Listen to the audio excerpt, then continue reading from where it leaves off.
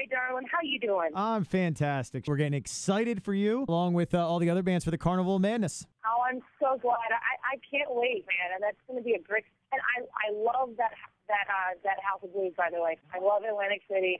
Lots of good memories there. That was the first time I saw you guys live. You opened up for Heaven and Hell. Oh, that's so cool. That's so cool.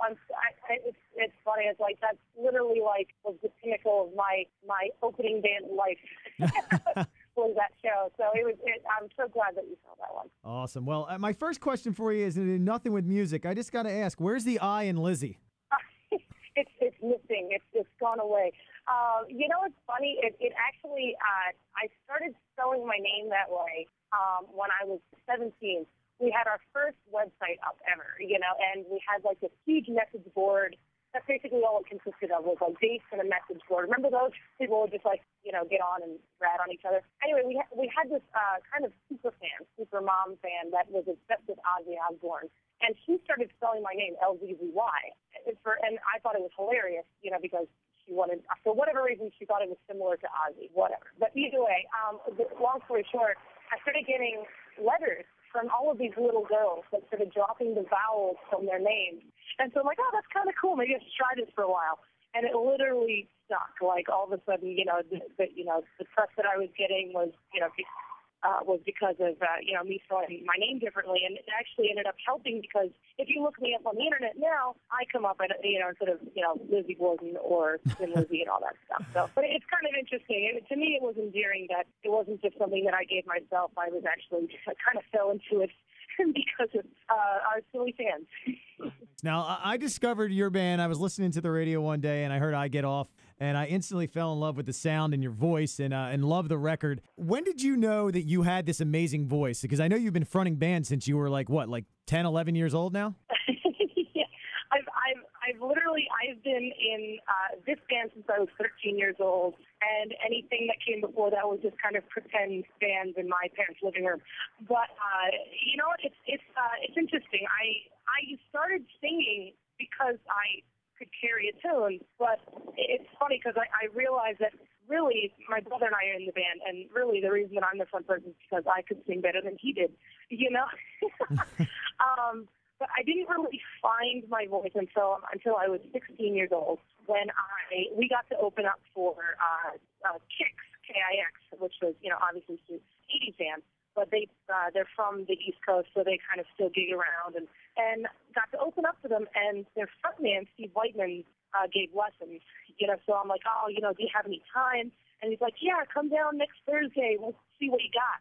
And so basically he showed me what I had and what I could do with it if I knew how to use it properly. And, went to him every Thursday for like 2.5 years, and, confidence level went through the roof because all of a sudden I'm like, wow, I think I can do this, and basically just been plugging away ever since. And I still do the same, warm-ups and routines and stuff that he taught me. So I owe a lot to that guy. The new record, The Strange Case of, which I am in love with, it's been in my my CD player since the day it came out. I mean, the first 4 songs in that record are just killer. What's the response been for your live shows? You've been touring on it for a couple months now. Oh, so far so good, man. I mean, it's great to be able to to see these songs and to hear people just singing them back at you.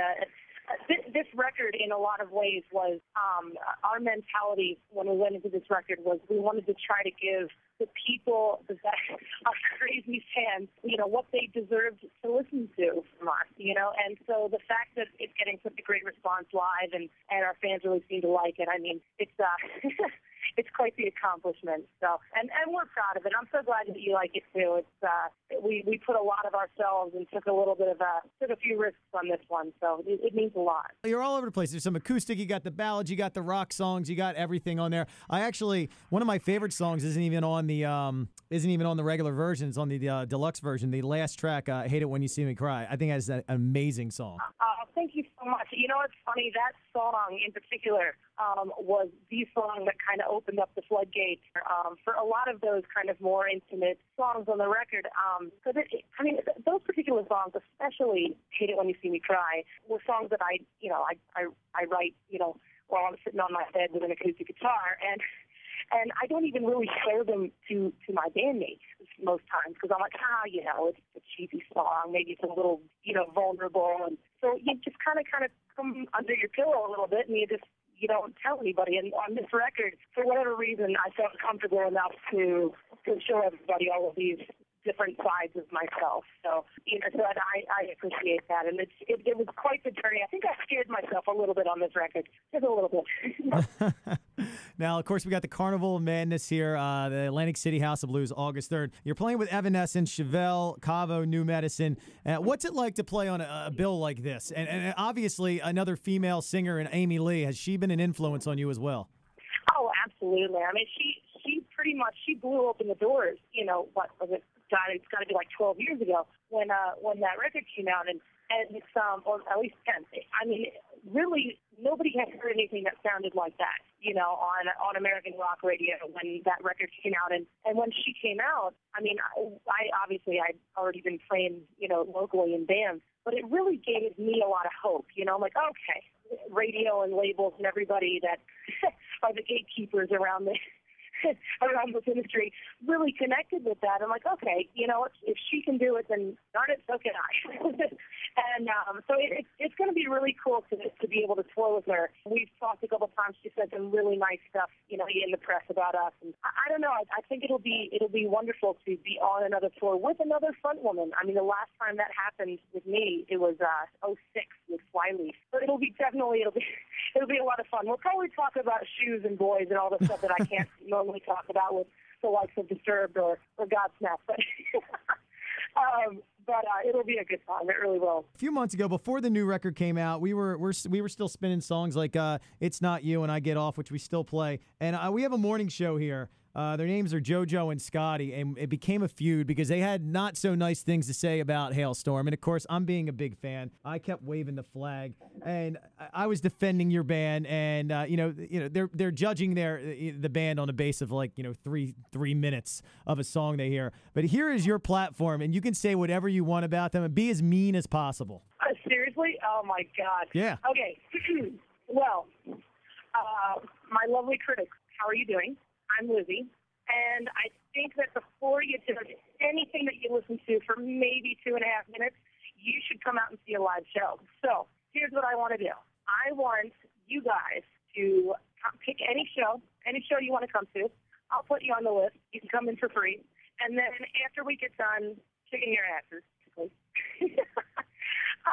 then you can tell me whatever you want. But I guarantee you that there will be at least, I'm going to say at least 50% of the show you're not going to be able to deny this time. So let me know, and we'll make that happen.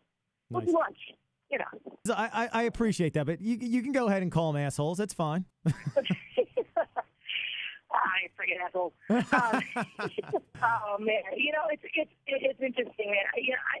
I really like it. We've gotten a few people just over the years that's really having it out on the stuff that we do, and I think that the biggest thing. I mean, this is something. This stuff so cheesy. This is something literally my mother said to me when we first started the band. She's like, you know what? Nobody knows your story but you, and as long as you love what you do, and it doesn't really matter what anybody else says. But I still think it's freaking cool because, in all honesty, if they hate our guts, and by the way, thank you for waving the flag for us. But if they hate our guts, then obviously they still know who we are, and we're doing something right? No, absolutely. Listen, there's no such thing as bad press. If they're talking about you, you must be doing something right. Exactly. Again, the show is it's August 3rd here at the House of Blues. Again, it's going to be amazing. Evanescence, Chevelle, Halestorm, Cavo, New Medicine. I'm looking forward to it. I saw the show back in May in Camden. I was loving it, and I'm looking forward. I know you're going to be back at the Carnivore of Madness. We'll be back there with some winners, so I'm looking forward to meeting you and talking some more about Halestorm with you. Oh, absolutely, man. So we'll have some meat and maybe share a beer. That'd be awesome. Absolutely. Well, I'm going to hold you to that beer. And, Lizzie, thank you so much. I'm a huge fan, and I appreciate you taking some time out and talking with me. Hey, anytime. And hey, thanks for being the lone Halestorm fan in the office there. Yes, and I will keep doing it. And by the way, we hammered Love Bites, and we just started playing I Miss the Misery, and we're having so much fun and great response to the songs, too. Oh, thank you so much, man. I'm so glad. Take care, and we'll see you on August 3rd. Woo, see y'all there.